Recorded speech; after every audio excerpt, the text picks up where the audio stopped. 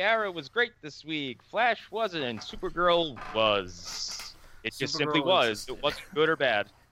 It's a thing. I mean, it's on TV. As I'll say many times in this episode, compared to Supergirl up until this point, this episode was amazing. Compared to how bad it's been this season. So, I don't know. The acting of Porn Sauron is... I just can't get over how Power Rangers it looks right now, and I'm not saying that in a redeeming way. It looks like it's like a bunch of Power Rangers villains running around. You mean you're not really into color contacts? No. Because I feel like that's 90% of their special effects budget on that show at this point. Yeah.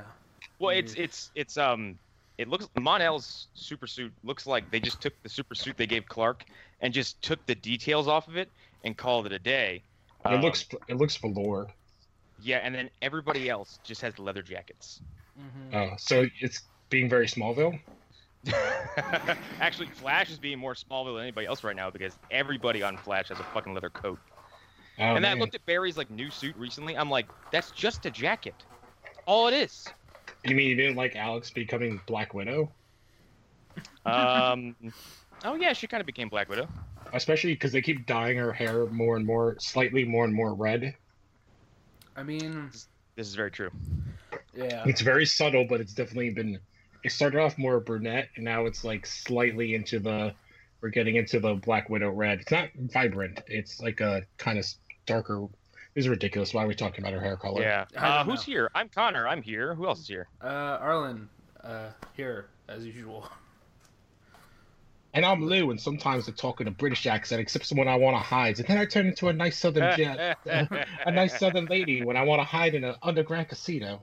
And you can tell by that my southern accent's awesome. I'm gonna get to how angry Katie Sackhoff has made me this week.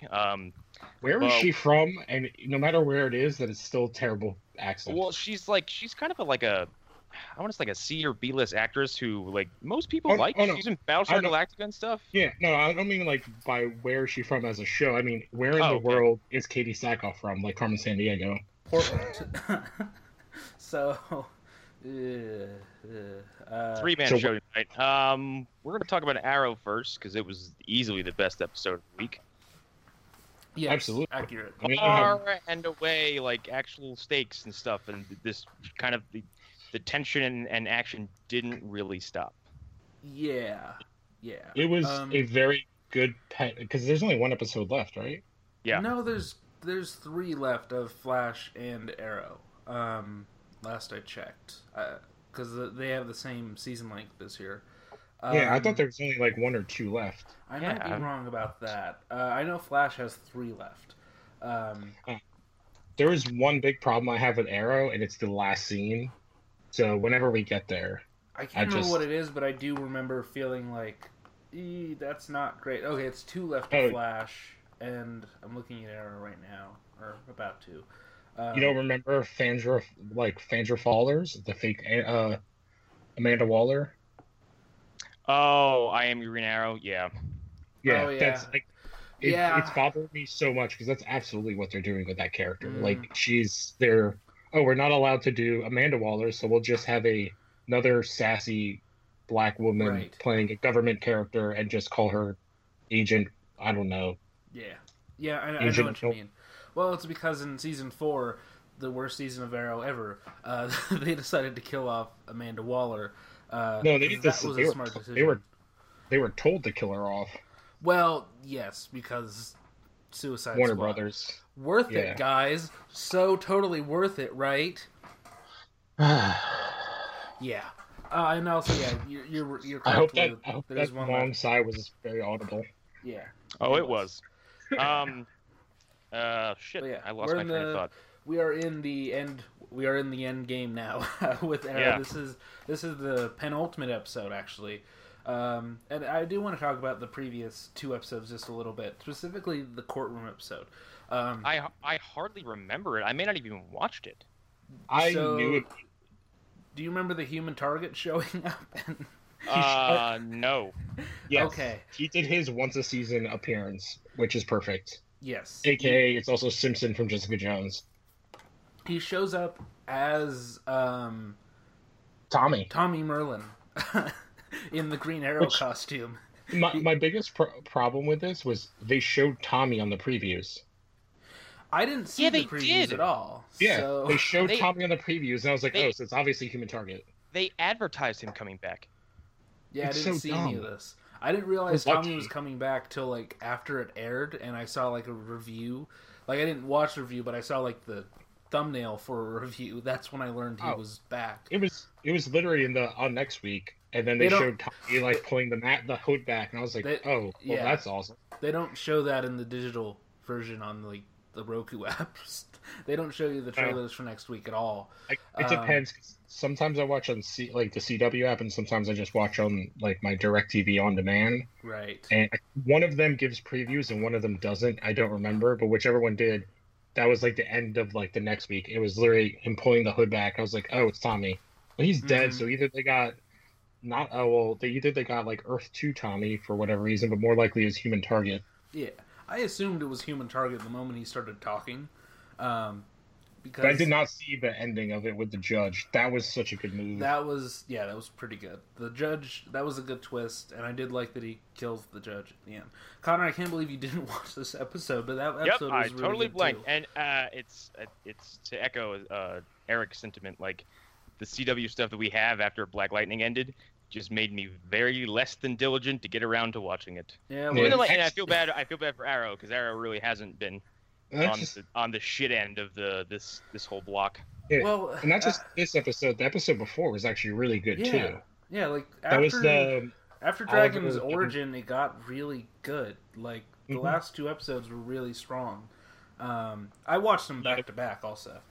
Because Oliver let himself get captured, and then he was kind of sowing the seeds for what's his name, the Russian, your favorite character. Anatoly. The honorable man. Although I was very annoyed at Oliver's terrible rear naked choke technique. You do not want to put your body off to the side. You have no leverage, and he just left himself open to get stabbed. That's actually way back when I was hanging out with pro wrestlers. If you applied a headlock on someone and you left the whole side of your body open, you get fucking suplexed, and they wouldn't tell you. Yeah, it's terrible technique. As someone who's a big MMA fan, it's like, oh, you gotta lock up the body. Like, has no leverage. And then he just gets stabbed, which they kind of called back to, I guess, in this episode this week. Because that's what happens to, what's his name? Curtis. Right. Curtis. I always forget his name. In a really bad exchange of dialogue. So let's talk about Curtis gets owned, and here's the thing. I'm only okay with it because he's the character who would get owned. Like, isn't he supposed to be an Olympic athlete? Yeah, but he's not a fighter necessarily. Like, he wasn't like he's not a wrestler or anything. Like, if he was, I think he's a triathlon star. I think it'd be cool as shit if he was a wrestler, just him slamming people. If they said that he was like a Greco-Roman wrestler, that would be one thing.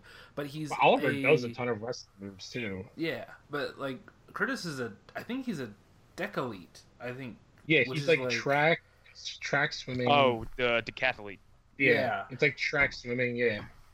So it's endurance stuff, but it's not necessarily like going toe to toe with somebody. It doesn't mean you can take or throw a punch. Uh-huh. The whole and point of it. He gets double legged and just like fucking punched in the face and stabbed, and then Diaz is like, "Bye." I love that.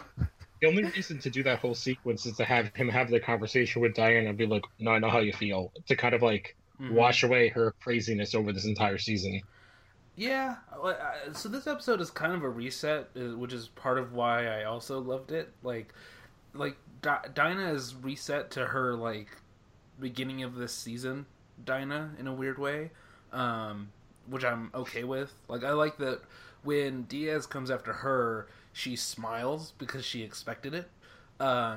She was. I also like how she used her powers. Yeah, that was. Really I was like, cool. oh, actually expanding on her soundwave stuff, especially having a meta on their team is really handy because she just like most situations they get in, it's like, all right, Dinah, go yell at him. Yeah. You just gave me talking about her. Just gave me a flashback to 2 or 3 weeks ago, Flash, and now like, with Black Siren X, because that's a complicated name. I noticed while watching that episode that the more you show that silly sonic effect, and the longer you have it on, it looks dumb as shit. Oh, you mean that they're not going to use it on 3 different shows in the same week? It looks like she's just breathing water at them. Like, oh, I feel like they created a special effect and like, all right, cool, we have this for Arrow. Yeah. Wait, how do we get this on Flash and Supergirl at the same time? It's also the same exact sound effect. There's no change. Yeah, I will. I mean, we'll get to this in the Supergirl episode. The way they use it in that episode, I really enjoyed the way that they used it. Especially with the ending, I did as well. But it's just how many supersonic voice people can we have? Yeah, I mean, to be fair, like Supergirl has had Banshee in season 1, so. Well, I felt okay for that woman because she went on to a big show, but then that show just got canceled this week. Yeah. And if you didn't know, she's also married to Robbie Amell. Oh wow, small world. Anyways, I don't know. This Arrow episode is great. It's relentless. The action is really strong, like all Arrow episodes, but it adds to the story. I like that we don't see Laurel too. I like that she's like not there. She's been fridged, and I'm okay with it. Well, we don't know. You don't know that. You know, he's like heard about it, but like he didn't kill her on screen. He's killed everybody else on screen. He lit a dude on fire. Well, I mean, she's been put in a corner, in a closet, so to speak. I feel like she has to come back because they have to have the Sarah versus Laurel two or team up of those two. No, here's what's going to happen because Paul Blackthorne has been very vocal about the fact that he's leaving the show. So Quentin is totally dying in the finale, and I think Sarah is going to come back to kind of make peace with that and probably have a powwow with new Laurel. Yeah, he's going to. I was really hoping that this season would end with Sarah showing up and like scruffing Laurel by the neck and just throwing her off the show. I would be into that. She throws her into the time stream. The worst part of this is that no matter how bad she is as Laurel 2, she's still better than Laurel 1. I mean, that's a strong statement. I hated Laurel 1. You have to be specific, though. Every season, because the problem with Laurel 1 is every season she's a different character. Okay, when she became Black Canary, she took one Tybo class and decided she would be a superhero. No, I completely agree with that. I 100% agree with that. My favorite Laurel is hard-ass DA Laurel. I'll even prosecute my friends because it's my job. That's I don't think Katie Cassidy's that good of an actress. That's really what it boils down to. I agree. I think it's more like back in the early seasons when the women on the shows actually had jobs. Yeah. Laurel was a DA. Iris was actually writing stuff, and she was an assistant DA in the first season, though. That's the thing. I like when she became like one of the most powerful people in the city at a certain point. Felicity's really of those two shows. Felicity's the only one that's kind of. And what's Diggle's wife's name? Lila. Lila. Those are the only two women that have kind of like grown. Yeah. Amongst the shows. I fucking love Lila. That was a bad bitch. Like, she's the best. Well, they turned Lila's like a surrogate Amanda Waller sometimes, except she's nice. Yeah. She's pretty great. It's amazing to me how many people you come across the internet who are still like, "Oh, Felicity's terrible. I haven't watched in 3 years." I'm like, because I really know she's actually changed quite a bit. Her courtroom scene was great too in that episode. Yeah. It was like, "Oh, isn't your father the calculator?" And she's like, "Yeah." It's like, "Have you ever done anything legal?" And her response is like, "Prove it," because she knows like they can't. And I can't. Who's that lawyer I've seen in a million things? I couldn't put my name my finger on it. I couldn't put any fingers on her either. Actually, she was a mystery to me. She looked really familiar. She must be just like one of those character actresses. Yeah, one of those Canadian regulars that you throw in.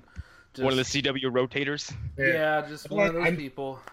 I'm still confused of like the Jean Laurie thing. I'm like, okay, we're gonna keep this going, but why? Like, why do we need to have the same lawyer? Like, all right, I remember season 1 because it was like, ooh, it's a tease to the Atom. Mm-hmm. But we have the Atom, and she has zero connection to him. So I don't understand why we still parade out Jean Laurie. Do you mean the doctor? I don't actually know. The lawyer. Oh. Jean Laurie. I don't know who this is. Jean Laurie in the books is Adam's wife, who is in Identity. Oh, just because why would you get rid of her? Because she's Oliver's lawyer. That's Yeah, but you can always have another lawyer. Like it's she's almost the one who the one who killed Sue Dibney in Identity Crisis, yes, isn't she? Yeah. I like the consistency though. Like I like the fact that Reza came back. Like there's something about that makes me feel good. I like that Dr. Schwartz is the doctor. Yeah, I love Reza in it and the doctor. It's just weird that it's like, all right, I guess they wrote her in that she was Moira's friend. But at this point, like, she was kind of just, the name was put there to be connected to Adam, but then they actually made the Adam. So I just don't get the point. I don't think they care about the name. I think you're getting caught up on the name. Yeah, I think it's just a character they have decided not to. I know. They have a lot of loose thread characters that hang around. Maybe I've been hanging out with Alan too much on Skype. I think you have. It's just like I guess maybe only because she's connected to such like a big comic book story that I'm like, I would. What's the point? Is the Dr. Schwartz character pre-existing? Because I'm sure that you could have the same thing for her. So I don't know if she is, but I guess Jean Laurie, because like I know that story, right? And she's such a big part of the kind of mythos. Well, we've also seen how CW handles big comic arcs. Yeah. In that they don't do it very well. Yeah, but sometimes like they do the crossovers each time better and better. Oh well, the crossovers are different. That's like the whole family getting together for a big fucking powwow, and it's always fun. But when they do stuff like Flashpoint or Flash Rebirth, it's wrapped up in a single episode, and it's bad. Yeah, but you've also named one show. Has Arrow even done anything really from the comics except rip off Batman arcs? No, they've taken arcs from the comics a couple times. Oliver as Mayor was like a big arc in the comics. Yeah, it was. And they've done a pretty decent job dealing with him, like the investigation if he's Green Arrow. And if they actually out him at the end of the season, I think that would be an interesting way to deal with next season. Yeah, that would be. Well, at this point, like it's such a long time coming, like. The amount of people who know at this point is staggering, and I'm surprised this hasn't happened sooner. He's not as bad as Barry, where it's like, all right, I don't have time for you to learn to trust me. Here's my face. It's not, you mean it's not as bad as Barry, where now his villains have gotten to the point where you're like, wait, I know you. It's like, Crunky, I can tell you're that fast boy from that prison. We'll get to that. To that. I thought the opening of this episode was amazing. Yeah, it's pretty fucking also great. Like I don't ever really give Stephen Amell acting credit because he just kind of does what he does. But I thought his acting this episode was interesting because like while everyone's having a powwow and trying to figure something out, he's just off in the corner with his arms crossed, like pacing because he doesn't know what to do with himself because it's like his brain is a mess, like his confidence is shattered, and he's like, yeah, any plan I can come up with right now is probably ineffective. Yeah. I actually really liked his scene with Diggle when he's like, I thought about what you said, and you're right, and I'm trying to do things different. Yeah, actually, and towards the end of last season, when fucking Adrian Chase broke Oliver down, that was also some really good stuff, too. Mm-hmm. So I think when they finally show, like, kinks in his armor, he becomes really interesting.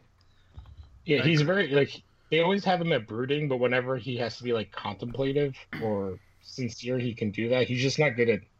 At least we haven't seen him be good at any sort of levity. I mean, I don't know. My favorite stuff is him and Barry drinking. That comes out in crossover stuff because, like, when he showed up at Earth X after fucking Supergirl and Flash land, he just rolls up on a motorcycle. He's like, "Okay, for the last time, I don't have super speed." Yeah, that is true. Maybe it has to do more with the writing and directing, specifically on Arrow. Probably. I mean, I thought him and the actor who plays Diggle, whose name I keep forgetting, I thought the two of them were fucking ripping the screen apart when they had that fight. Yeah, they have great chemistry. Awesome. Actually, of all the different couples in any of the shows, Diggle and Oliver have the best chemistry.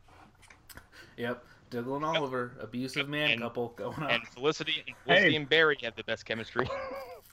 Of anybody, Diggle and Oliver have been on camera the most because they're both episode 1. Yeah. Yep. I like the fact that Diaz is now just like, I'm Al Pacino now. Oh yeah. I know just doing everything. But I love when he like he's like, oh, you got something in your throat. the slow rise to he's going full like late Pacino, like 88 minutes Pacino or whatever. I just like how Diaz will just stab somebody just arbitrarily, like he just walks up, he's like poke. But I also love that he's, as much as he does not want to be manipulated, he's so easily manipulated at the same time. You just have to poke at his like, oh, they want to put you under their thumb, they want to keep you on a leash, and anytime he comes across as very collected and very kind of calculating, but then like once he gets a little bit of pressure, he starts to just like lose his cool all the time. Yeah. I think this episode speaks a lot towards Anatoly and how helpful he can be in the right situation. He's also, in a weird way, he himself is in a helpless situation. Yeah, because he's trapped in this thing where if he does anything, he knows that he is dead, and dead in a bad way. I think that Diaz would risk killing Anatoly because I think he'd probably be afraid of what happens afterwards. From who? Is there Bratva members left? He's not part of the Bratva anymore. Does Anatoly have any allies left in Russia? I'd have to think he does. No, that was like the whole point of that was the episode with the loser leaves home match that Oliver went to Russia and did like a deal. That's what it was. Yeah, but I mean, presumably there are still people in Russia who would want revenge. Also, but I think he said that they basically outed him. Like he's ousted, he's done. Right. And that's what. So you can't kill Anatoly because a new one will rise out of the ashes that hit the floor. I'm not saying that they should. I'm saying if Diaz did, like in the world of the show, that Anatoly can't do anything because he's kind of like he's screwed. He knows he can't do anything. That's why he keeps trying to help. That's what Oliver basically showed him in 3 episodes ago. That this guy doesn't care. He's a rabid animal that's trying to.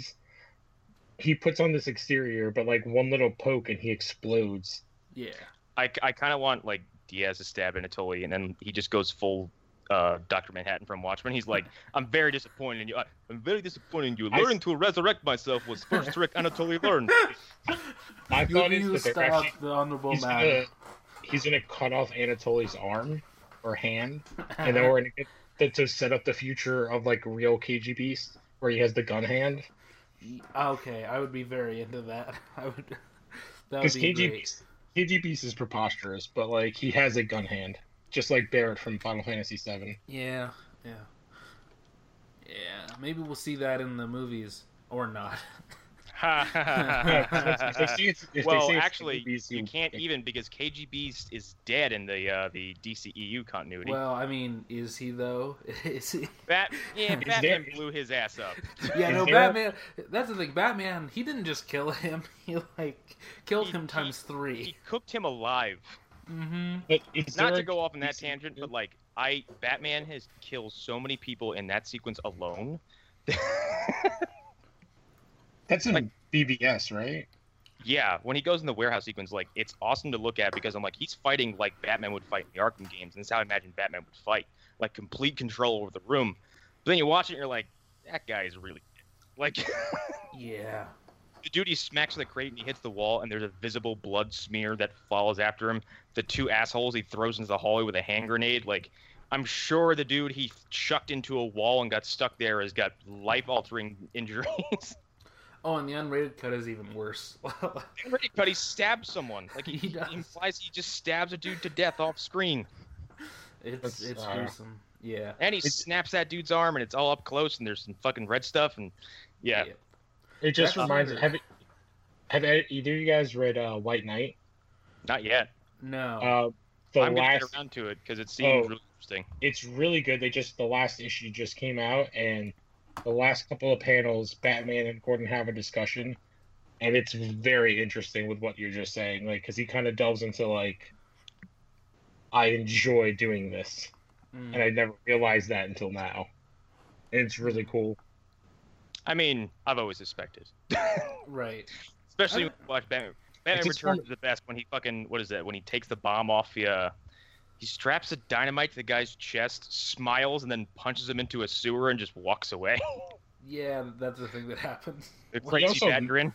He also massacres a shit ton of Emperor penguins, which I feel like World Wildlife Foundation and PETA would be really pissed about. There's a really good video you can find. It's called Batman's on-screen body count. It just tallies up every person he's undoubtedly killed within every on-screen appearance.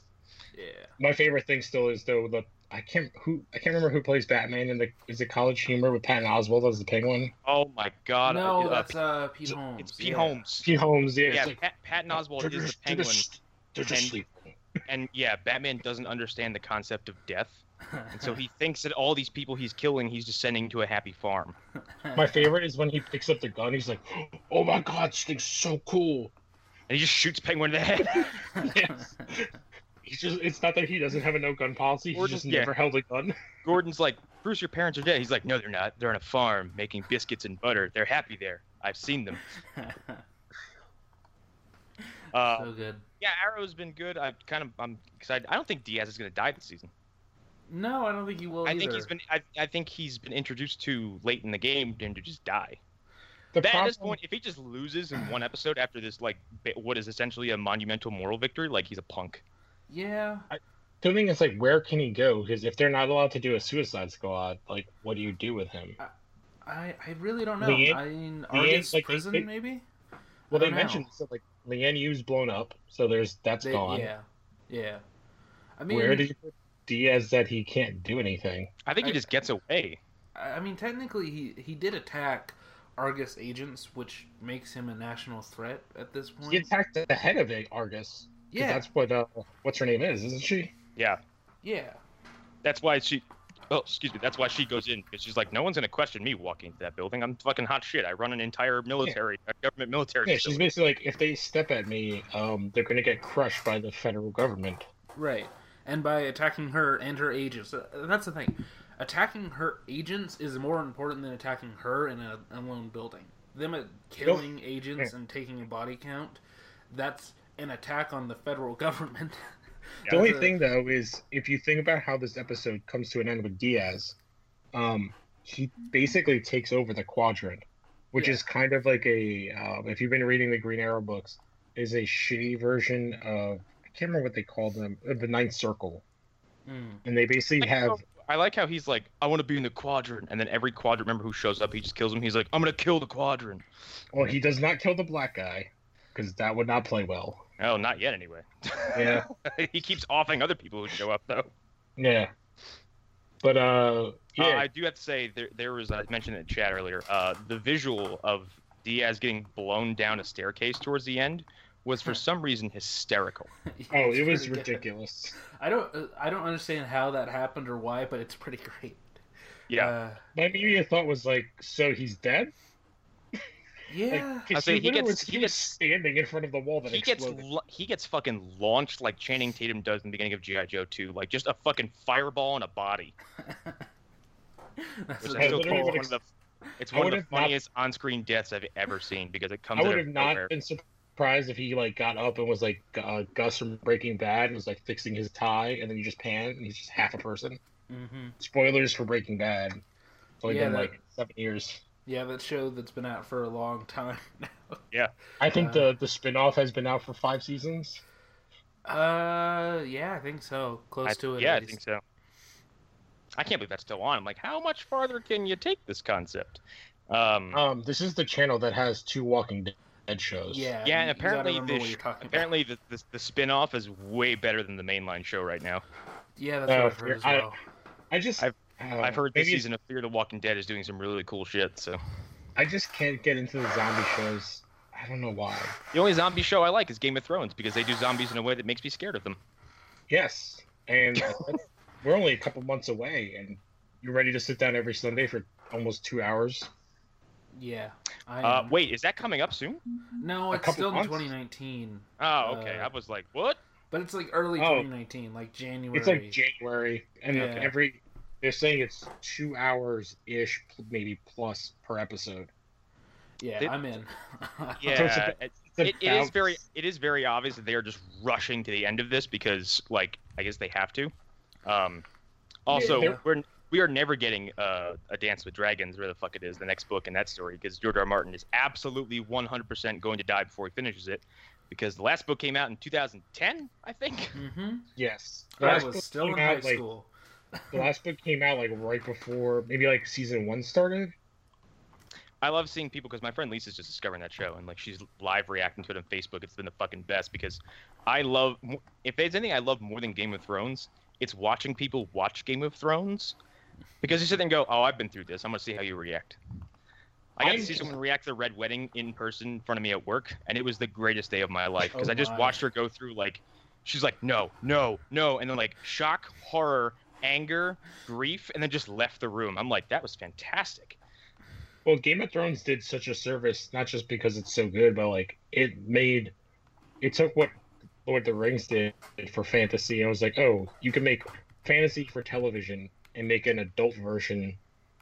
And you could do anything. Like, there's so many shows we're getting out of. Well, I think Game of Thrones is a clever little beast because it disguised itself as like it's kind of fantasy medievally, and then it's like this is a political drama, and then as like the show gets on, it's like there's totally magic.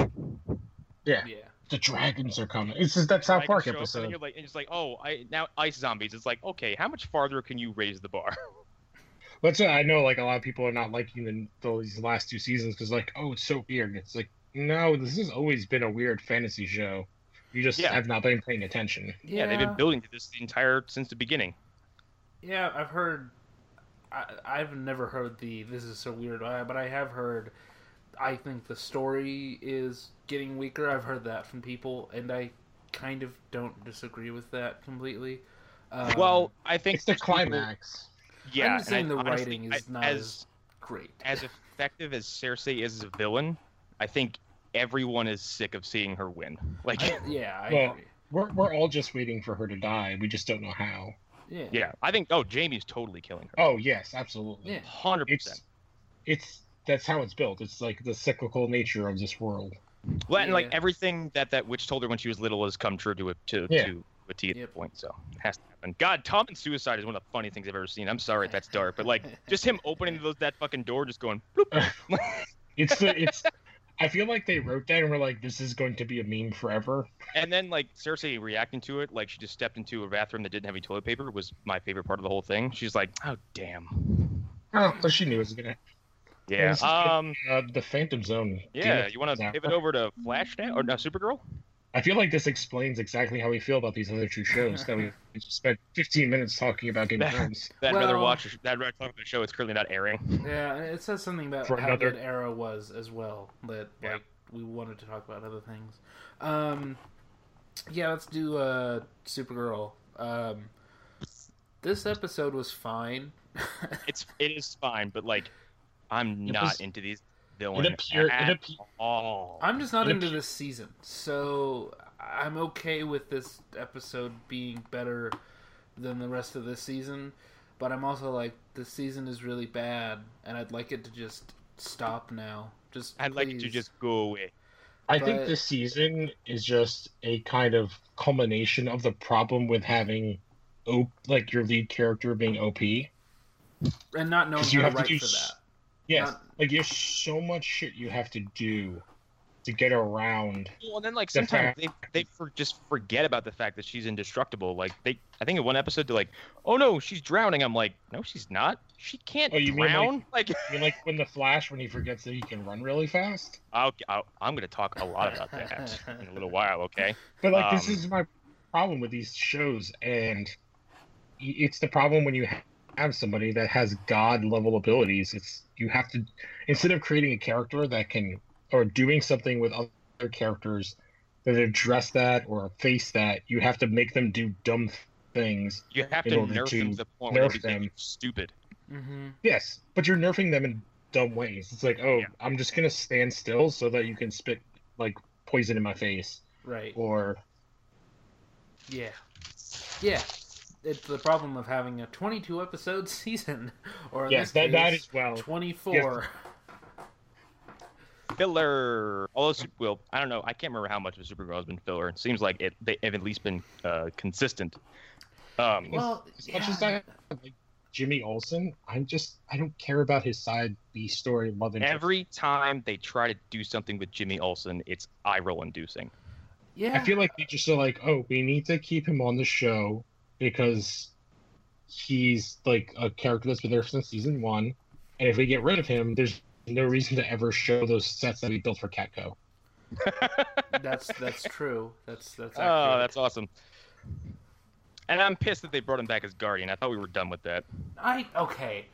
Here's the thing, and this is where I'm going to get on a little soapbox here. They've already done it, so either get over it or don't. It's the thing of like, okay, we're here already, so either shut up or shut up. It's like the people who are still complaining that Solo is not a Lando movie. Well, they didn't do that. The movie's coming out in 2 weeks, so either watch it or don't, or just keep your mouth shut. I don't care about what ifs or how to's. You know, this is what we're getting. This is what we have. Just live with it and judge it for what it is. So like Jimmy putting on that suit when the moment calls for it, I don't care. If it makes sense for them to put him back in the Guardian suit, fine.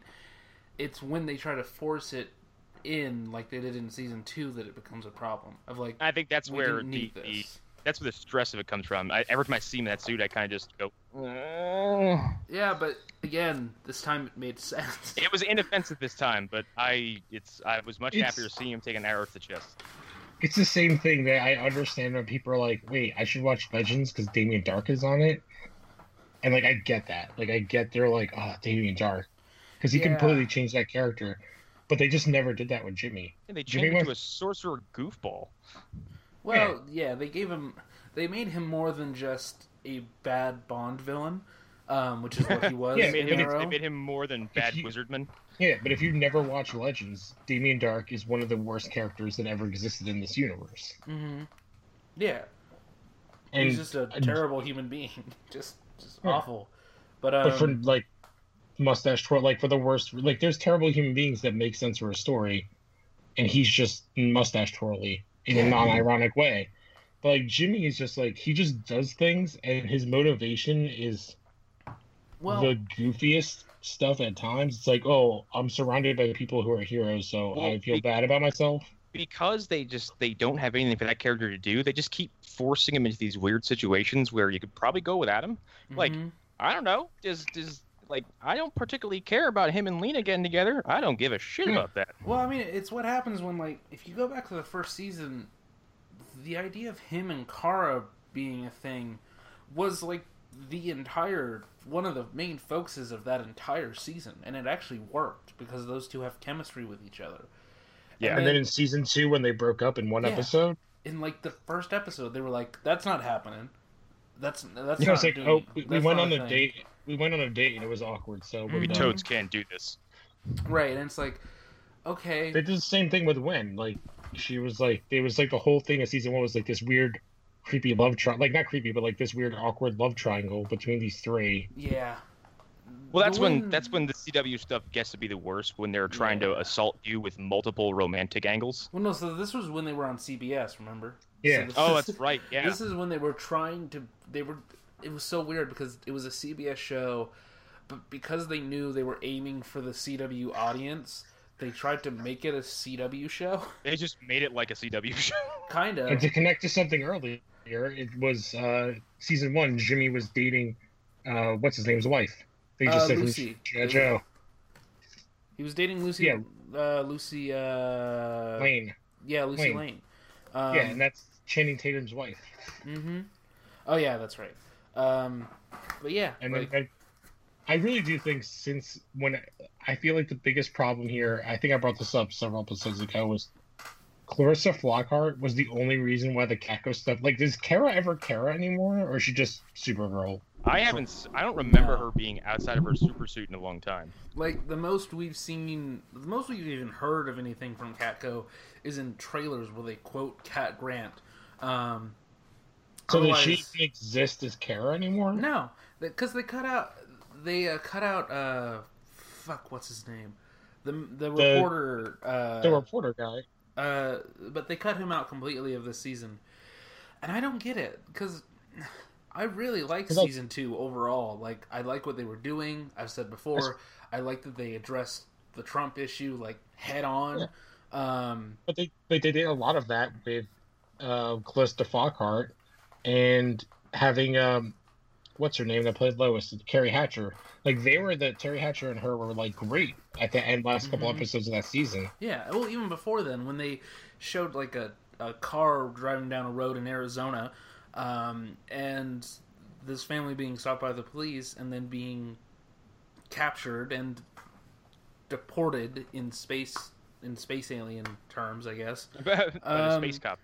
So you mean that you lost connection with the show when they abandoned the human element? I'm saying that, yes, that when they stopped addressing the real world and they decided to play it safe, that's a really good word to describe Supergirl. Mm-hmm. It's so safe and it's so it's risk free. Yeah. Yeah, it's absolutely risk free. It's like if you watched Superman 2 and you didn't pay attention to anything deeper or emotional going on in that movie, and you just made that for a whole show. You just addressed the superheroes fighting and punching each other, but you didn't realize what makes that movie still work now. And, like, I think of all these shows, the action on Supergirl is where I tune out the most, because I'm like, it's going to be a lot of flying and punching, and, yep, I've seen this 100 times already. Yeah, if I want to watch mediocre CGI, there's plenty of terrible movies in the past that I could watch and be happy. Well, okay, so that said, I think the fighting it's only recently gotten bad. The first season, the first season, her and some dude rip up a highway. Yeah, and the second season is even good as well. So you're not impressed with their cape jutsu? Okay. Here's the thing: I hated Mon-El last season, and now he's just boring. It's just like, I don't care. Why are you even here? Why did you get rid of him and then just bring him back immediately? You gave him an out, and then he comes back like having lived an entire other season of some show we never saw. Right. Like, as bad as he is, Brainiac and Saturn Girl are infinitely worse. No, okay. Here's the thing. I actually like Brainiac. I like Brainiac quite a bit now, especially since they got rid of the push lights on his head. You mean when he stopped looking like a Mantalunan from This Island Earth? Yeah. Why is he blue? I don't know. When has Brainiac been blue? I wish I had a reason. It's such a simple thing. Why is he blue and not green? I don't know. It doesn't make any sense. Also, like, okay, I get it. Just because you can do something doesn't mean you should. Also, yep. It's not like we haven't already had a live-action version of this exact Brainiac before. Yeah, and that worked fine. I challenge anybody to tell me that Milton Fine was a dumb idea, or the way that they did Milton Fine was bad. That was. And you can listen to me and Alan talk about it when we get to it on What's Smallville weird Chronicles. Is that we have two Brainiacs on TV right now. Yeah. Because Brainiac. Have you watched that show? Because I don't acknowledge it. I don't want to. That's the best way I can come up with that. I don't care about it. I literally today was told by my wife's cousin, "Oh, my friends tell me I should watch Gotham," and I was like, "No. Why would you do that to yourself? God, why don't you just damn it. take a pair of dull scissors and just poke I voiced my issues about it a long time ago, but I'll do it again. You took what could have been probably an interesting idea, and you went with the most boring, non-interesting angle you could. I don't care. Like, show me life on Krypton in a miniseries. Don't try to make me give a shit about Superman's granddaddy as he tried to prevent the planet from blowing up that I know blows up. Exactly. What's the problem with a show like that? When you know the inevitability, there's no stakes. Like they did a Krypton show about interstellar politics. Like, they mentioned in Man of Steel, just for a second, they mentioned the Thanagarians. They mentioned them. So you mean if they did a sci-fi Game of Thrones? Yeah. Like, show me a Kryptonian ambassador going to Thanagar and, like, getting killed. Oh, here. I go to a Kryptonian ambassador trying to prevent a Thanagar-Ran war. Mm-hmm. I'm in. I was like, yeah. Anything involving space, but in a world where Superman and Earth really aren't involved, that sounds fascinating to me. And again, like, we don't know we don't know much about, unless you read the comics, we know nothing about how Kryptonians interacted with the rest of space. That's not a subject that's been covered at all, And to my knowledge. they retcon it a million times over, so it's hard to really know. Right. But What they Also, are. like, what is Krypton's legacy in the larger pantheon of comic books? It blows up. That's all we know. Like, Yeah, they're a tale that civilizations tell of, like, no matter how good you are, it doesn't matter. Your time comes. Yeah. like in any, like in Smallville or in Supergirl or in anything about Kryptonians, when they mention that they're from Krypton, they're like, oh, the Kryptonians died. And then when Clark or Kara says, no, I am a Kryptonian, their faces go into shock or whatever. And that's the extent of their legacy as far as we know on any of these shows. It is like the Saiyans from Dragon Ball Z, and that like they're not really that important beyond Frieza blowing them up. Yeah, whereas that's if we compare them to the Gallifreyans, we know a lot about what the Gallifreyans were in the grander scheme of the universe. They were seen as like these cosmic, gatekeepers who would show up on a planet and just wreck shit if they didn't like what you were doing. Yeah, and that's the thing with the Saiyans, is that you don't want to follow this race. They're a bunch of rabid animals that Frieza would unload on a planet and then call it a day. And then their planet wasn't even their planet. They just took it over. Like, I would say almost in a way, like the Saiyans are the inverse, but have the exact same outcome. Because the Kryptonians they weren't really physical people. They were the super science nerds that were isolationists, and then they just ignored their stuff and they just blew up. Yeah, I've always seen it as like the Saiyans and their origin. It's probably the origin of not the Kryptonians, of the Klingons, because I'm sorry, you can believe whatever you want, but I don't believe that the Klingons ever would have made it to space without stealing technology. How did we turn this into Star Trek? But to me, the Kryptonian legacy is always almost like Earth's. They're kind of, if we don't do stuff on Earth a certain way, we will become Krypton. Right. That Krypton's almost like future Earth. But that's the extent of it. We know what the Lantern Corps' effect on the rest of the universe is. That's the whole problem with the Kryptonians. They're just like an advanced civilization, but there's been many. Like, there's other ones that are more interesting because a random space object doesn't give them godlike powers. Yeah, but this is not about Supergirl, and specifically this episode anyway. Well, yeah, because here's the thing: this villain collective they had going on. One, most of them are gone now, and two, they're not interesting. Well, Rain is least evolved. They've been absorbed by Rain now, which was Why even do the villain collective thing? Why not just have her develop these powers on her own? Because they have to fill 22 episodes. Also, Odette Yusman is very bad. And trying to buy her as a villain is laughable. I agree. Her acting... I'm just taking a whole bunch of shit on actresses tonight, isn't it? Her acting is just... Especially compared to the other two that she's with. Because I don't know who plays the screaming black woman. That sounds really terrible. But that sounds bad. But at least you're at least you're not Mir Connor saying that. So I mean, it's slightly better. I don't remember what her character's name is, but she's the one that screams. And she Julia. I don't know why I remember that, but it's Julia. But her scenes, I'm like, I kind of can feel, like I can see emotion and things happening. And then the other one, she's just so bad. Oh, with the golden nail one, Pestilence. She is terrible.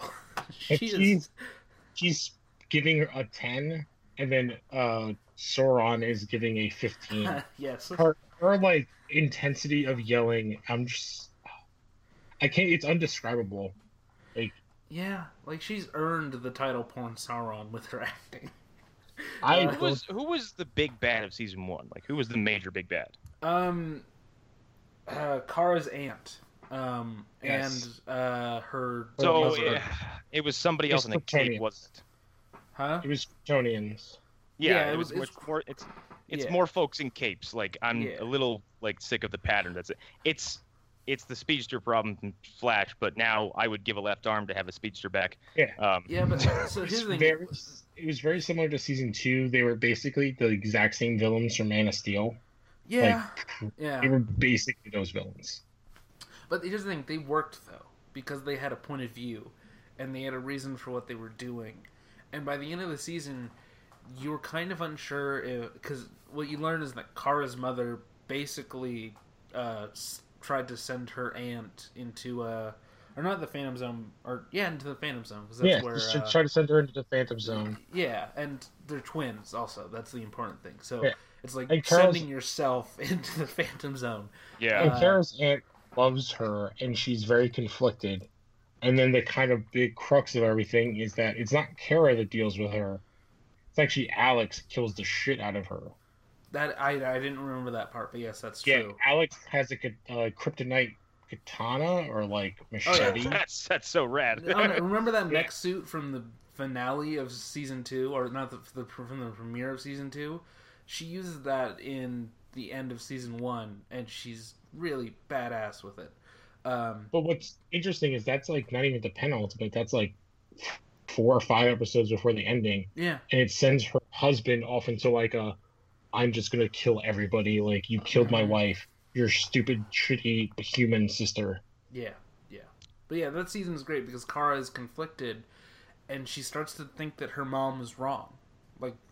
Her mother, who's the person that she worships, she starts to think that maybe her mother was the bad guy.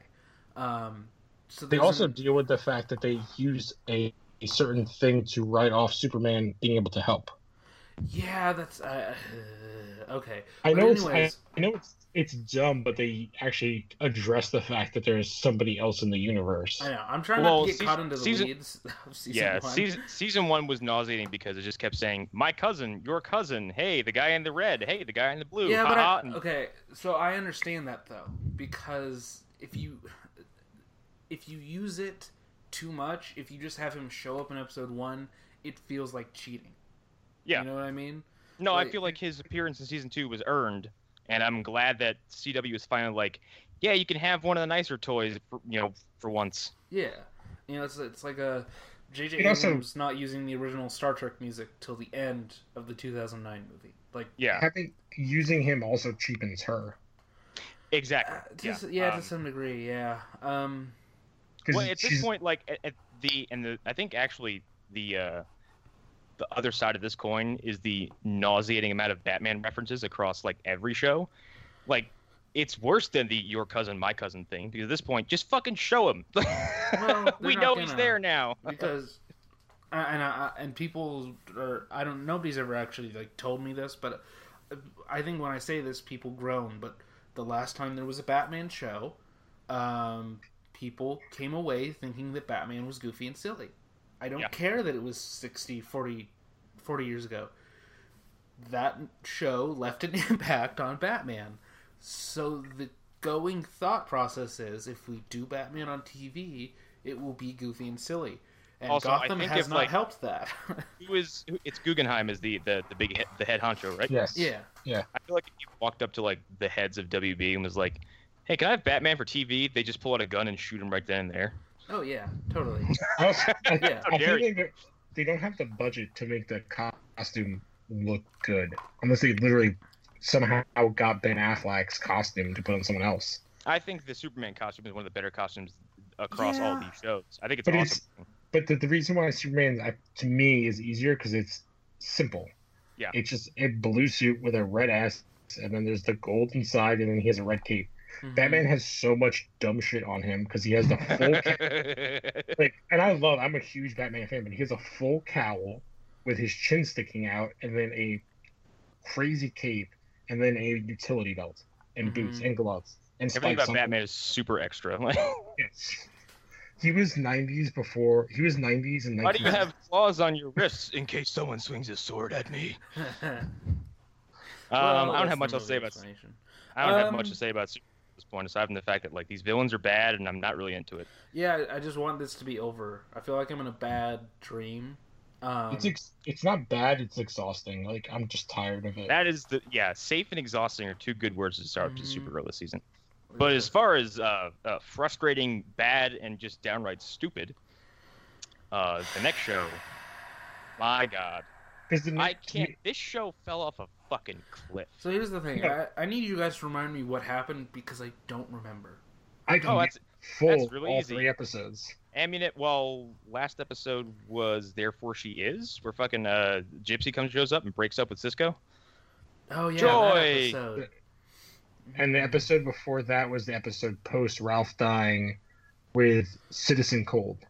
Which actually, that produced one of the best moments, one of my favorite moments this season so far is when Snart is yelling at Barry, like, dude, get up. Like, yeah, well, because you're sulking in the middle of a war zone. Get off your ass. And it literally, his emo-ness is what hurts the bad guy's plan. Yeah. He doesn't factor in that people have emotions.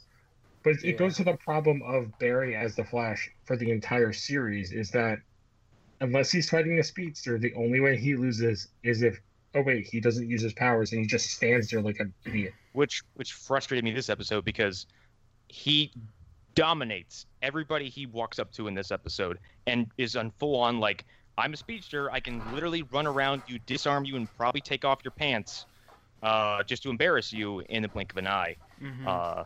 And then like sudden. Oh, go ahead.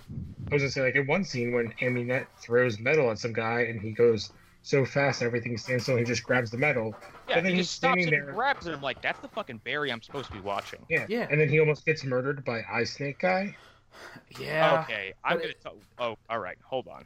What the flying fuck? Like, I get metas are weird, but explain that one to me. Well, the other thing is, all the Meta's powers, even in this episode, they explain, oh, she was on a plane. Yeah, it's always semi-circumstantial. So and what like, what the fuck? Was he being eaten by a Venus flytrap when the fucking particle explorer went off? What is that? Is he a creepy beach snake guy that like walks around like saying, "Oh, you want to take pictures of me on the beach, like with my snake?" Maybe. Like, it doesn't make any sense. Okay, I actually have a defense for this. He was working in a Chinese restaurant. I think that explains everything. That's it. That's He was working in a Chinese restaurant. That's like I was frying up an eel and suddenly dark matter. I don't know. I am everything in Asia but Chinese, but I'm still somewhat offended by your comment. No, I'm just saying like that's the okay. I'm not about like a real like authentic. I'm busting your balls, but it's fun. But no, like a creature like what came out of his eye. The closest thing I can think of is something that comes out of the ocean. It's like a tape. It's like a tapeworm, right? Yeah, it looks like the fucking trilobite from Prometheus. Yeah, it has like weird. It has like a weird mouth thing. It's not a snake. It's like a leech. It's weird. It's very strange. Just like his. Also, like name. if that's living inside your head, where's your brain? I don't know. There's only enough. There's only so much room inside your skull, and it's pretty packed. And why? Why? Why is it come out of Because your special effects team could be like, oh, we can make a snake come out of a dude's eye. Okay. Here's the thing. This is a character who's been around for a while, but I love that we're just now getting to this. We're just now getting down to like what he can do or what his purpose is. Like all of a sudden, there he is. I mentioned it before, but he drives an El Camino. Yeah, Katie Sackhoff, who I liked in Oculus, who I liked in Riddick, who I've liked in pretty much everything I see her in, except this. It was especially awful in this. Yeah. Did you not like her southern accent? I don't believe any accent she puts on. I would have preferred that she stuck with the southern accent. I would have preferred that. That was better. Where is she? I'm going to have to Google, because is she English? No, she's from Portland. Why isn't anybody telling her, like, what do you sound like? She sounds like somebody... Because I think the writers were like, she has a British accent. And then they heard her talk, and they were like, all right, whatever. She's bad, but she still has a British accent. Well, it would be better if in this episode they're like, oh, and they like look her up and like, she's from Oregon? Like, why is she with a British accent? Like, that would have been perfect. She's from Maine. But that would have been an easy, like, one line being like, oh, she's just weird and wants to... I think her, like, for the first time since meeting her power looks kind of cool because now it's not just... It doesn't just revolve around a stupid glove she makes. But she can like it's power into it's so bizarre where it's like I need my bucket. Like yeah, it's really. But she can also like use her power into like a tennis ball. Yeah, and then she can summon the shards from a distance and create a tornado that carries her off. That was so. What the fuck? That's because they don't have enough of a budget to like have her build a platform to kind of carry her out Magneto style. Because it's all I could think of watching. It's like, why don't you just have it build like a thing you could stand on, just like float away? Why would you surround yourself into a whirlpool, like a vortex of spinning, jagged metal? I'll give you the answer. Go ahead. I was gonna say it's because it's cheaper to make that effect than to have her stand on something that they have to green screen. Well, yes, and they already have the CG model for Tornado from Flash season 1. I swear to God, I thought you were gonna say Man of Steel. No, but I actually thought you were gonna say Red Tornado. No, but they still have that. That's the same CG model. They just put a man in the center of it. Yeah. But they still have that same CG model, and they can just replace the particles of dust and sand with. You know what it reminded me of? It reminded me of the bad guy from Big Hero 6, except worse. Yeah. That actually, the villain of that movie is what took me out of it. I was like, oh, he just has machine slime. I think I'm good here. Well, you're also an adult, and it's a child's movie. Yeah, but I like Disney movies. I don't care. Okay. I love Tangled.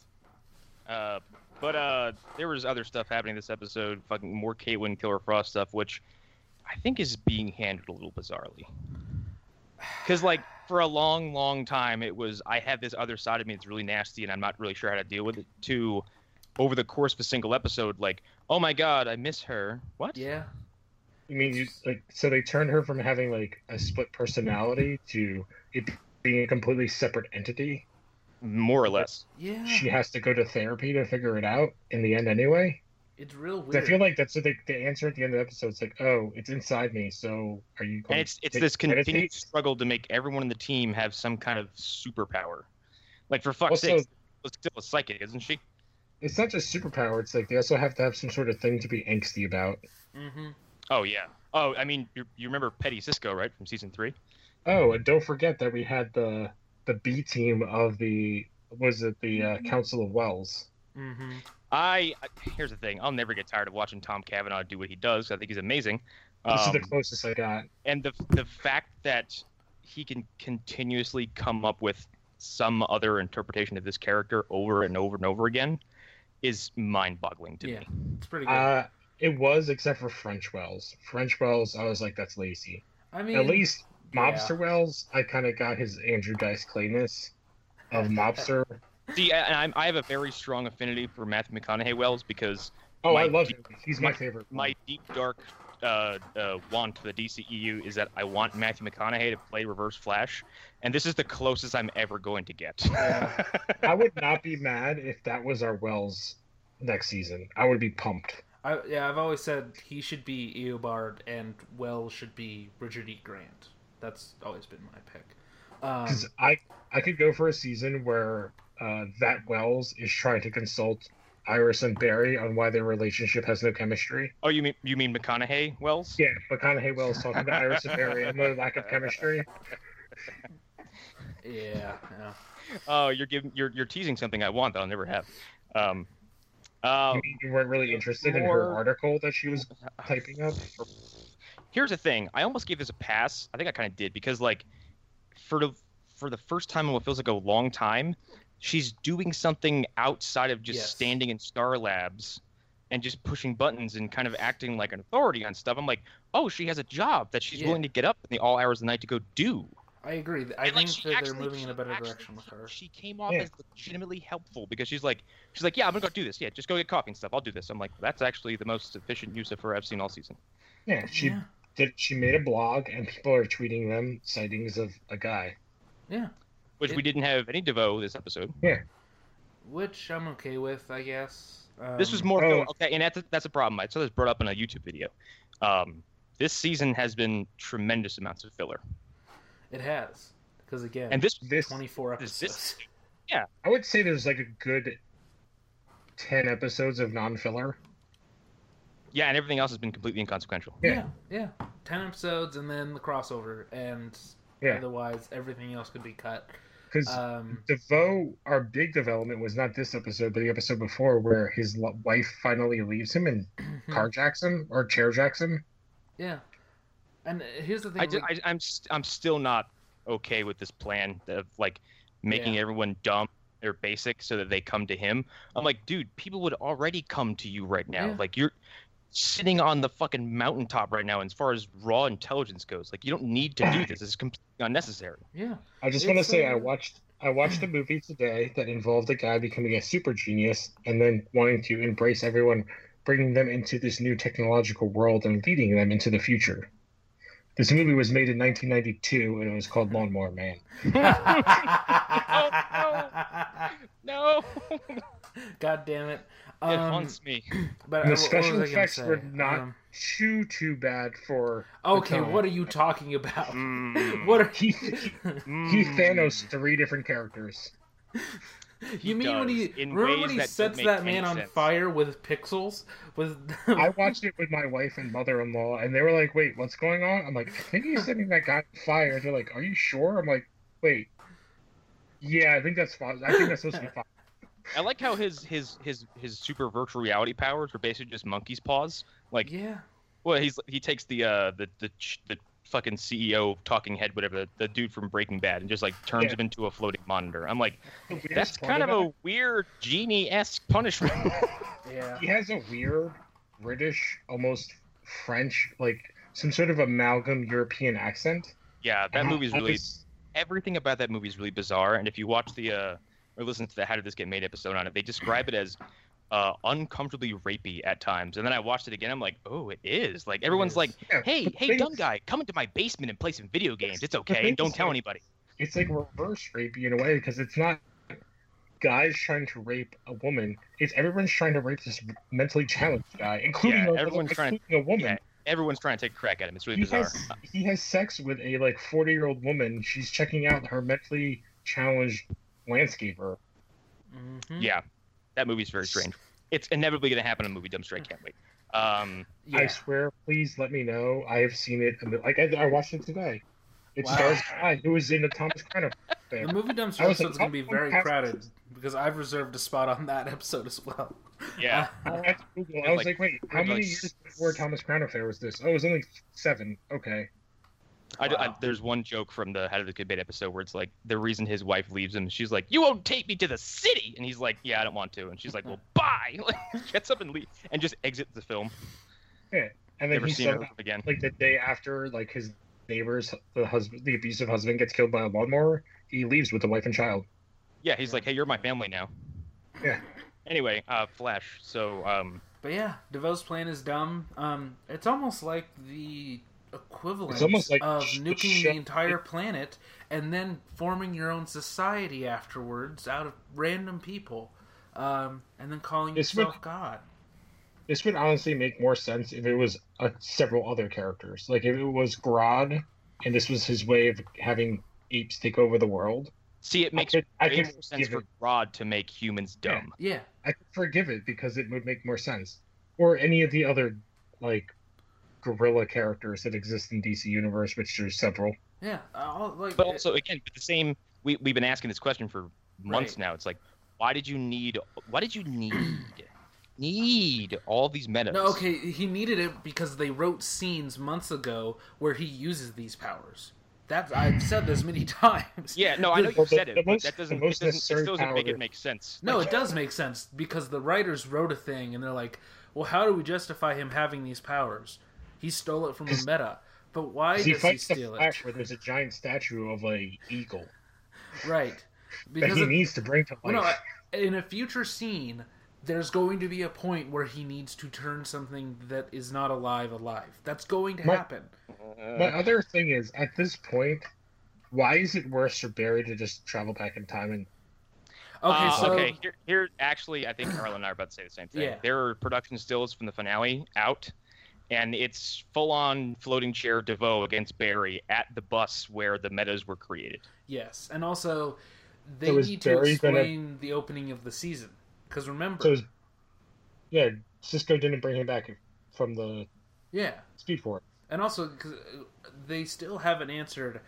they have answered what that language was. It's DeVoe. It's DeVoe's, weird, quantum math or whatever.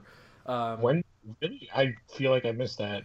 Yeah, in the past scene, like they throw it away. He's writing on a computer in like his own weird DeVoe math, like his own version of calculus. Guess I just stopped caring at that point. Well, no, they just don't. They don't. They're throwing things out there and they're not explaining them because as we've talked off Mike. At some point when Kreisberg left, the guy who was co-running the show had to take the reins. And I don't think he knew everything Kreisberg was planning to do. I think... We've also glossed over a big revelation from a few episodes ago, or last episode. Coffee Shop Girl's a speedster. Yes. Yeah, she's Barry's daughter. Mm-hmm. There's just no other explanation. She's Barry and Iris's kid. Yeah, or she's Joe and Francine's kid. How would she, I don't know. I don't get how she would have speed powers unless they're making her. I mean, in Wally's first appearance in season 2, we have no idea how he's going to get powers either. So, and then he gets them in the most roundabout way possible. Yeah, we only know because his name was Wally West. Well, yeah, but it's like we didn't know how though. Like we had no idea the how. So. It could be very easily that Barry's younger sister, is that what she would be? No, she'd be Iris's younger sister. Yeah, Iris's younger sister. She could totally get Speed Force powers, but it doesn't matter whose kid she is, really. Because in this family, any of them getting Speed Force powers, it's just... I still think if they actually had a pair on them, they would introduce the other Wally West at the end of the season. Yeah, but that gets because at this point, who cares? Timeline is so screwed up at this point. Well, it's so easy too. You have an out. It's just Earth 5. Yeah, I think that. No, I wouldn't even say that. I would say he's Wally West from the original accurate timeline. Yeah, but okay. The problem is you have to explain that though. Like you have to. They can explain anything at this point. Yeah, but it doesn't mean that people are gonna want to go with it. Like there's a certain audiences are smart to an extent. Yeah, and I think trying to tell casual people, like, because the casual people, this is the only timeline they've ever known. Like, this is how the Flash was made, definitely.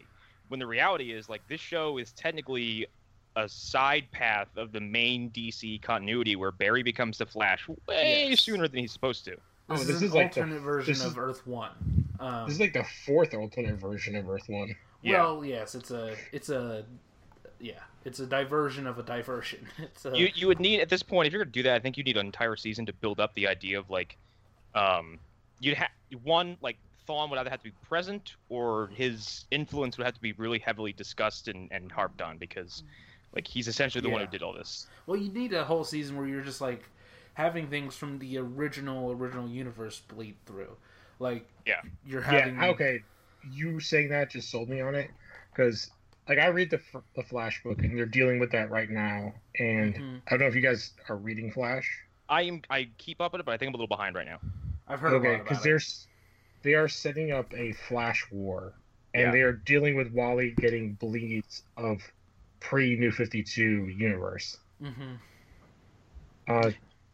I would say, like, the stuff going on in the Flash comic is fucking fascinating right now, and I know a lot of people are like, stop making speedsters, when in the comic they keep making speedsters, and it's awesome. Like, because it's been happening organically, and everyone they've had who is a speedster has been pretty great. Yeah. And now Hunter Zolomon is coming back into the main continuity. That's fucking nuts. They actually split up Hunter Zolomon and Zoom, so there's now Reverse Flash and Zoom are once again separate entities. And they're following up on the end of Flash Rebirth, the graphic novel, because that was years ago, where Zolomon is in his cell. He's like, Professor Thawne, I have an idea that may be mutually beneficial for the two of us. Yes, this last issue is directly that. It covers all that.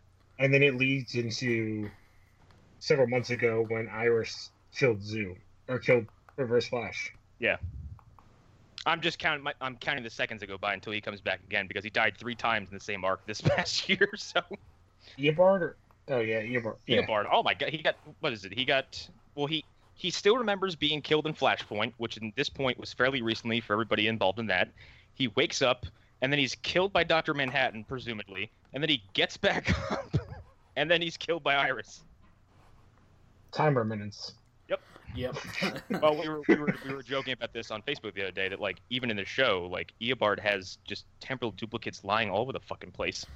Yeah, well, I think they actually addressed it in the comic, but they're like, yeah, they've done so much time traveling that they're just out of time. They're just out of sync. At any given point, one point of them is somewhere. Mm-hmm. Well, it's like I always tried. Thawne is like a bug. He's a bug you can't squash. Like you step on one, and then he's gonna pop up 2 seconds later, going like, "Ha! I knew you were gonna do that." Yeah, the only other thing I could hope that would save this season is somehow the creation of the negative Speed Force. That's what I've been saying the whole time, but I don't know if they're gonna do that. I know. No. You sold me on it. And I also feel like they've just kind of like, I feel like Thawne is too important to just totally abandon. And I have this sneaking suspicion that we're never really going to get a proper payoff to like all this weird, vague references to all the battles they had as Barry, came along. Because in Crisis on Earth X, doesn't he say like, "Come on, after all the times you've killed me, what's one more?" Yeah, he does say something like that. Yeah. I think we'll get more of that stuff at some point. I think it's kind of the problem both Flash and Arrow have right now is that Arrow in a good way has built up their bad guy so much. And you're like, how are you going to wrap this up in a couple, like 1 or 2 episodes? Yeah. And then Flash, you built up so much trash. How are you going to clean up this mess in 1 or 2 episodes? Well, and Flash looks like it's going to be the same thing it did for season 2 and season 3. And as much as I actually like season 2, like they wrap that shit up with a ribbon in a few minutes. Yeah.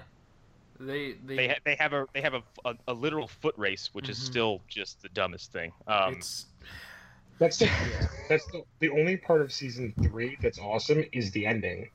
Yeah, it's a very well it's done. It's a speedster battle royal where like Jay Garrick, Jesse Quick, I'm pretty sure Wally shows up and Barry are all beating on Savitar. Yeah, it's a 3-on-1, and you get to see them just wreck house. Yeah, it's pretty good. It's pretty well done. And then they had to. I like the fact they had to nerf Savitar the rest of the season after his initial appearance because he shows up and throttles Barry so hard. If he did that again, there'd be just no believing them beating him. Yeah. But no, I feel like I feel like we were going to get another because season 2 ends in a foot race wrapped up in a few minutes. Season 3, fucking Iris shoots Savitar in the back and he just fades away. And then there's the whole third. And there's the whole third act of season 3 where the speed storm happens.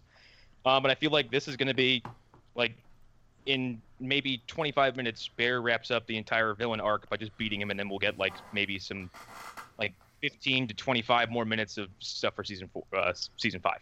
That's my problem with the show is they take elements from the comic that's going on at the same time. Like the Speedstorm happened around the same time. Around the same time, but then they don't use the interesting part of it, because the interesting part in the book is that a shit ton of people get super speed powers. Yeah, and Barry's like, oh what am I? Half the city is a speedster. Yeah, and he's like, you guys got to stop. You're gonna destroy the entire universe. Like, you can't just run around this fast. Yeah, and then there's like him and Star Lab set up that entire speedster training program to teach all these kids who have speech powers to like how to properly use it. He's bringing in people who want to be good, and then he's trying to like capture all the guys that are bad to have them. Yeah, and this is ultimately how Godspeed happened, because Godspeed kills a whole bunch of them and steals their speed force. Yeah. Yes. It also creates an interesting version of how they did the negative speed force. I mean, the big thing is because Connor actually sent me a video about this storyline. They don't have the budget to do that many speedsters on screen. Oh, yeah, at the same time. They just don't. No, they don't have that many airplanes on set. I would happily take an abridged version, or at least like a light version of the Godspeed story, if you just focus on all the stuff between him and Barry. Yeah, I mean, the thing is, I think we talked about it. It would take an entire season of setup to even make that worthwhile. Yeah, the problem is you couldn't use August Hart. It would have to be somebody who has been around for a long time. I think, Arlen, you pitched Singh. Yeah, which I think is the most interesting Singh would be interesting. If Julian stuck around this season, it would have been interesting. Yeah, exactly. Yeah. Well, you still introduce August Hart, but again, you do a Adrian Chase thing with him. So yeah, but the problem is Barry's not even a cop right now. So well, yeah, but I mean, you set up a character who you think is one thing, but he's absolutely not. But again, and that's actually one of the things about season 1 I like so much is they gave you a few different options as to who, because I had people at like, as I introduced people to season 1, as they were watching, they're like, hang on, the Reverse Flash is Eddie. I'm like, no, but good eye. Even to people who aren't comic book fans, it seems weird. But his last name is Thawne. He's deliberately set up to distract you. Well, that's what in that story they set up in the Speedstorm story. There's not one bad guy. There's 2 villains that come out of that story. Yeah, there's the entire Black Hole organization. I was referencing it's Raiden. I think is that one. No, the other one. Oh, Mina. Oh, yeah, Mina. Yeah. Yeah, Mina becomes the Negative Flash, where she. Yeah. Well, I like how they've adopted. Like, I know the show gets ridiculous with how Barry uses his powers, but in the comics, Barry rips the Speed Force out of Thawne's body and steals it. I'm like, hold on, wait, you can do that? I think I can't remember. Does he rip it out of him? But then Thawne's like, "Oh, you want that? Take this too." He literally grabs like a big red ghost and pulls it out of Thawne's body. So wait, like the end of Ang Lee's Hulk movie? Yes, kind of. That's how Iris. And then we Iris get like shoots him. Yeah, and then Iris shoots him right afterwards. And then we get my least favorite part of the whole thing, where Barry's running around and like every time he uses the Speed Force, like his costume gets a darker tinge of red, and he's got like black fingertips, and he's just pissed off at everybody. I'm like, this isn't fun.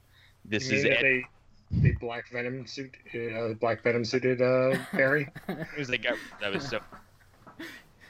That's literally what they did.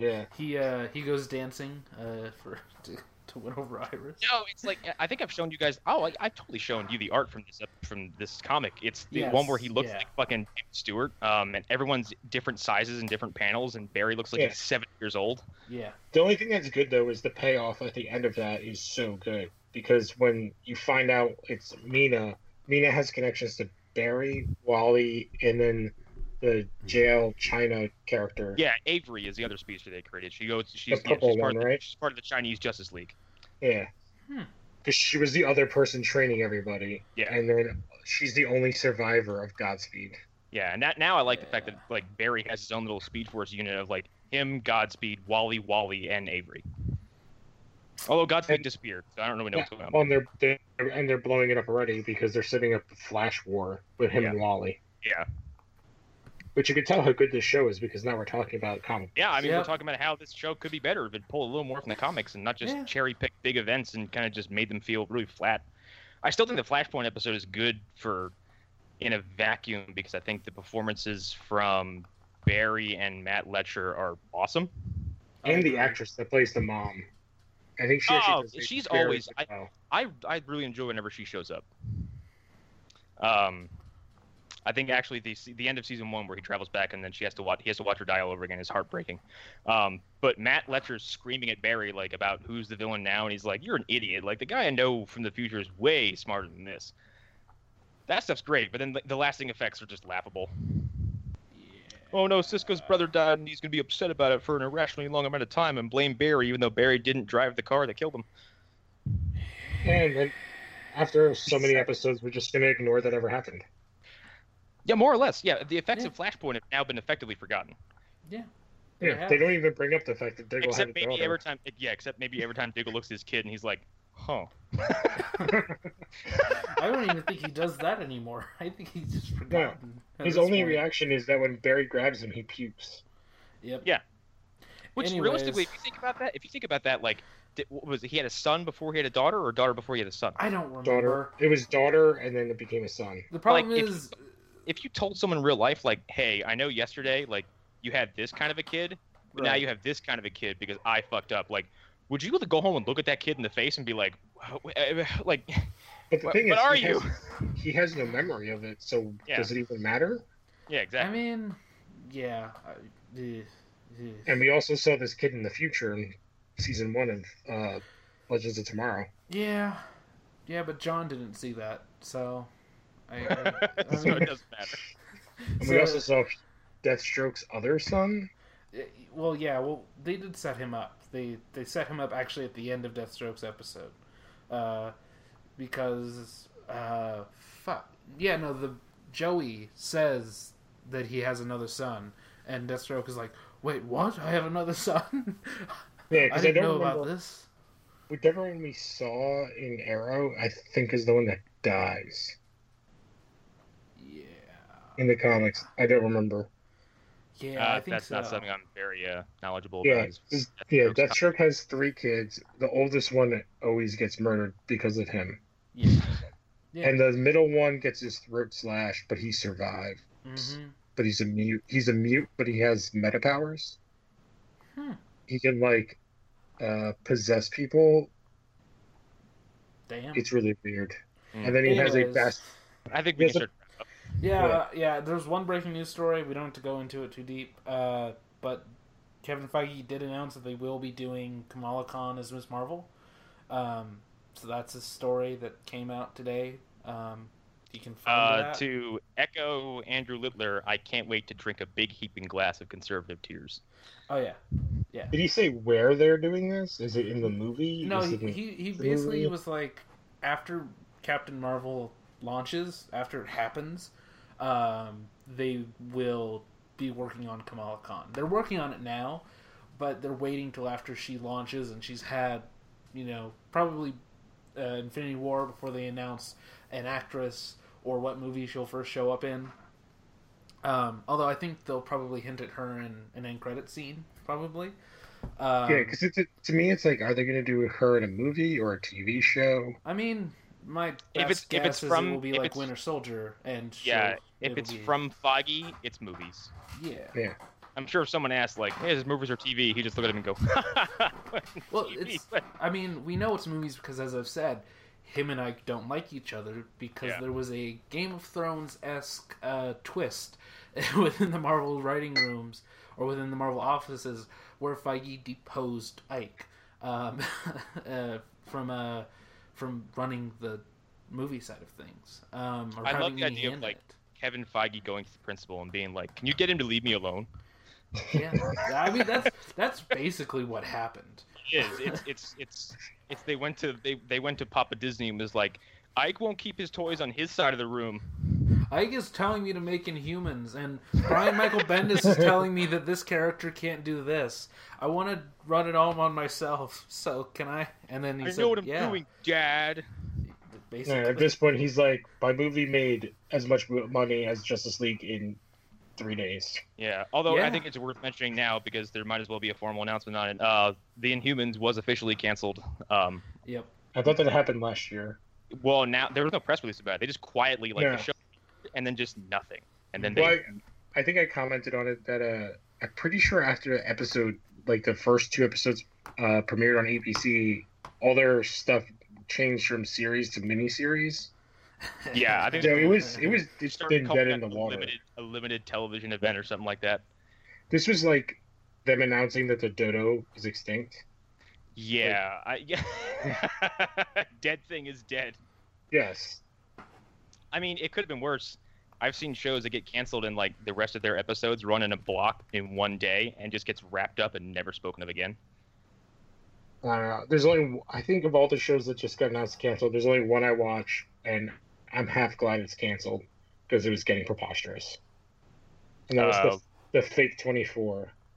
Oh, yes. Not 24. 23. Yeah. Sure. Yeah, because there was just, I can't remember what the actress on it is from. I think they did like a La Femme Nikita reboot at some point, and she was the character. Oh, boy. And she is terrible in that show. And I'm just like, can we just write this character off because the rest of the show is good? And no, she ruined it. Yeah, but Inhumans was officially canceled. I hope we never hear from Scott Buck ever again. Yeah. We won't. So I think we can wrap up on that. There's really not much else to say on the subject, so. Yeah, that was a CW for this week. Rousing reviews. I'm Connor McGraw. New episode of Movie Dumpsters out. It's the Runestone. It's one of my favorite episodes we've ever done. It's really funny. And our impression game is really on fire. Yeah, I listened to it yesterday. Yep. I was laughing at my own impression of the old man voice because I couldn't believe that came out of me. And then I'm listening to me choke on my own impression. I'm like, yeah, I remember that part of being very painful. All I was doing was yelling at my stereo, being like, God damn it, play God of War. So I'm like, Tyr, giving me flashbacks. Yeah. I'm like, oh yeah, Fenrir is Loki's son, but he's a wolf. Yeah. Goddamn weird Norse mythology. comics. Comics made Norse mythology make more sense. Yeah, or not comics. Yeah, mythology. AA Haro and all the places. I'm still on Vero because now apparently I'm the only one though. So he is the only one left. I made one. I posted me and one. Zack Snyder were the only ones on Vero, I guess. So I signed up for it and I was like, "Oh, is anybody here?" And then I just heard my own echo. You walk up to someone and like, the fire's still warm. Yeah. Lost Haro podcast that comes out just about every Friday. Go listen to our Catherine Bigelow episode. It's out now. We talk about Strange Days. Warning, that movie is extreme, and we talk about some very graphic things. It's really weird. Yeah, and the only scene I've ever seen that made me so disturbed that I almost turned my TV off happens in that movie. And it's unexpected, and I'm telling you, I'm warning you about it, but you still won't see it coming. That's how crazy it is. So go watch that and then listen to my the God, podcast. dogs. Sorry, the dogs will not shut up today. Oh my God. It's awesome. It's fine. Lou, got any plugs? Any yes, plugs? I actually have plugs. So I'm Lou Gonzalez. Me and Alan started a side podcast, which you can catch on the Phantom Zone thread. Oh, man, chaos. That is the Smallville Chronicles, where we're watching Smallville again, which is actually a good show from Warner Brothers and CW, and you get to see an actual amazing Jonathan Kent. Yeah. There's about 6 seasons of good content in there. In oh, a yeah. 10-season show. Yeah, this show, it is so weird to watch a show from 2001, because I think the third episode we did... I gotta run, because I don't know what the hell's going on with the dog, so this is my heart out. Bye, everybody. Yeah, bye. Yeah, episode 3, they were filming when 9/11 happened, so that's how long ago this was. But it is a great show, and we have some cool episodes. We're trying to do 2 a week. But wow. Check it out. That's Smallville Chronicles. Well, there's 10 seasons of show to get through. Right. I'm glad you and Alan have something. I'm glad Alan has something to do. So yeah, go listen to that. It's part of the Phantom Zone family, so yeah. Otherwise, this has been your Comics on TV Phantom Zone. So bye. # not my Jonathan Kent. Bye.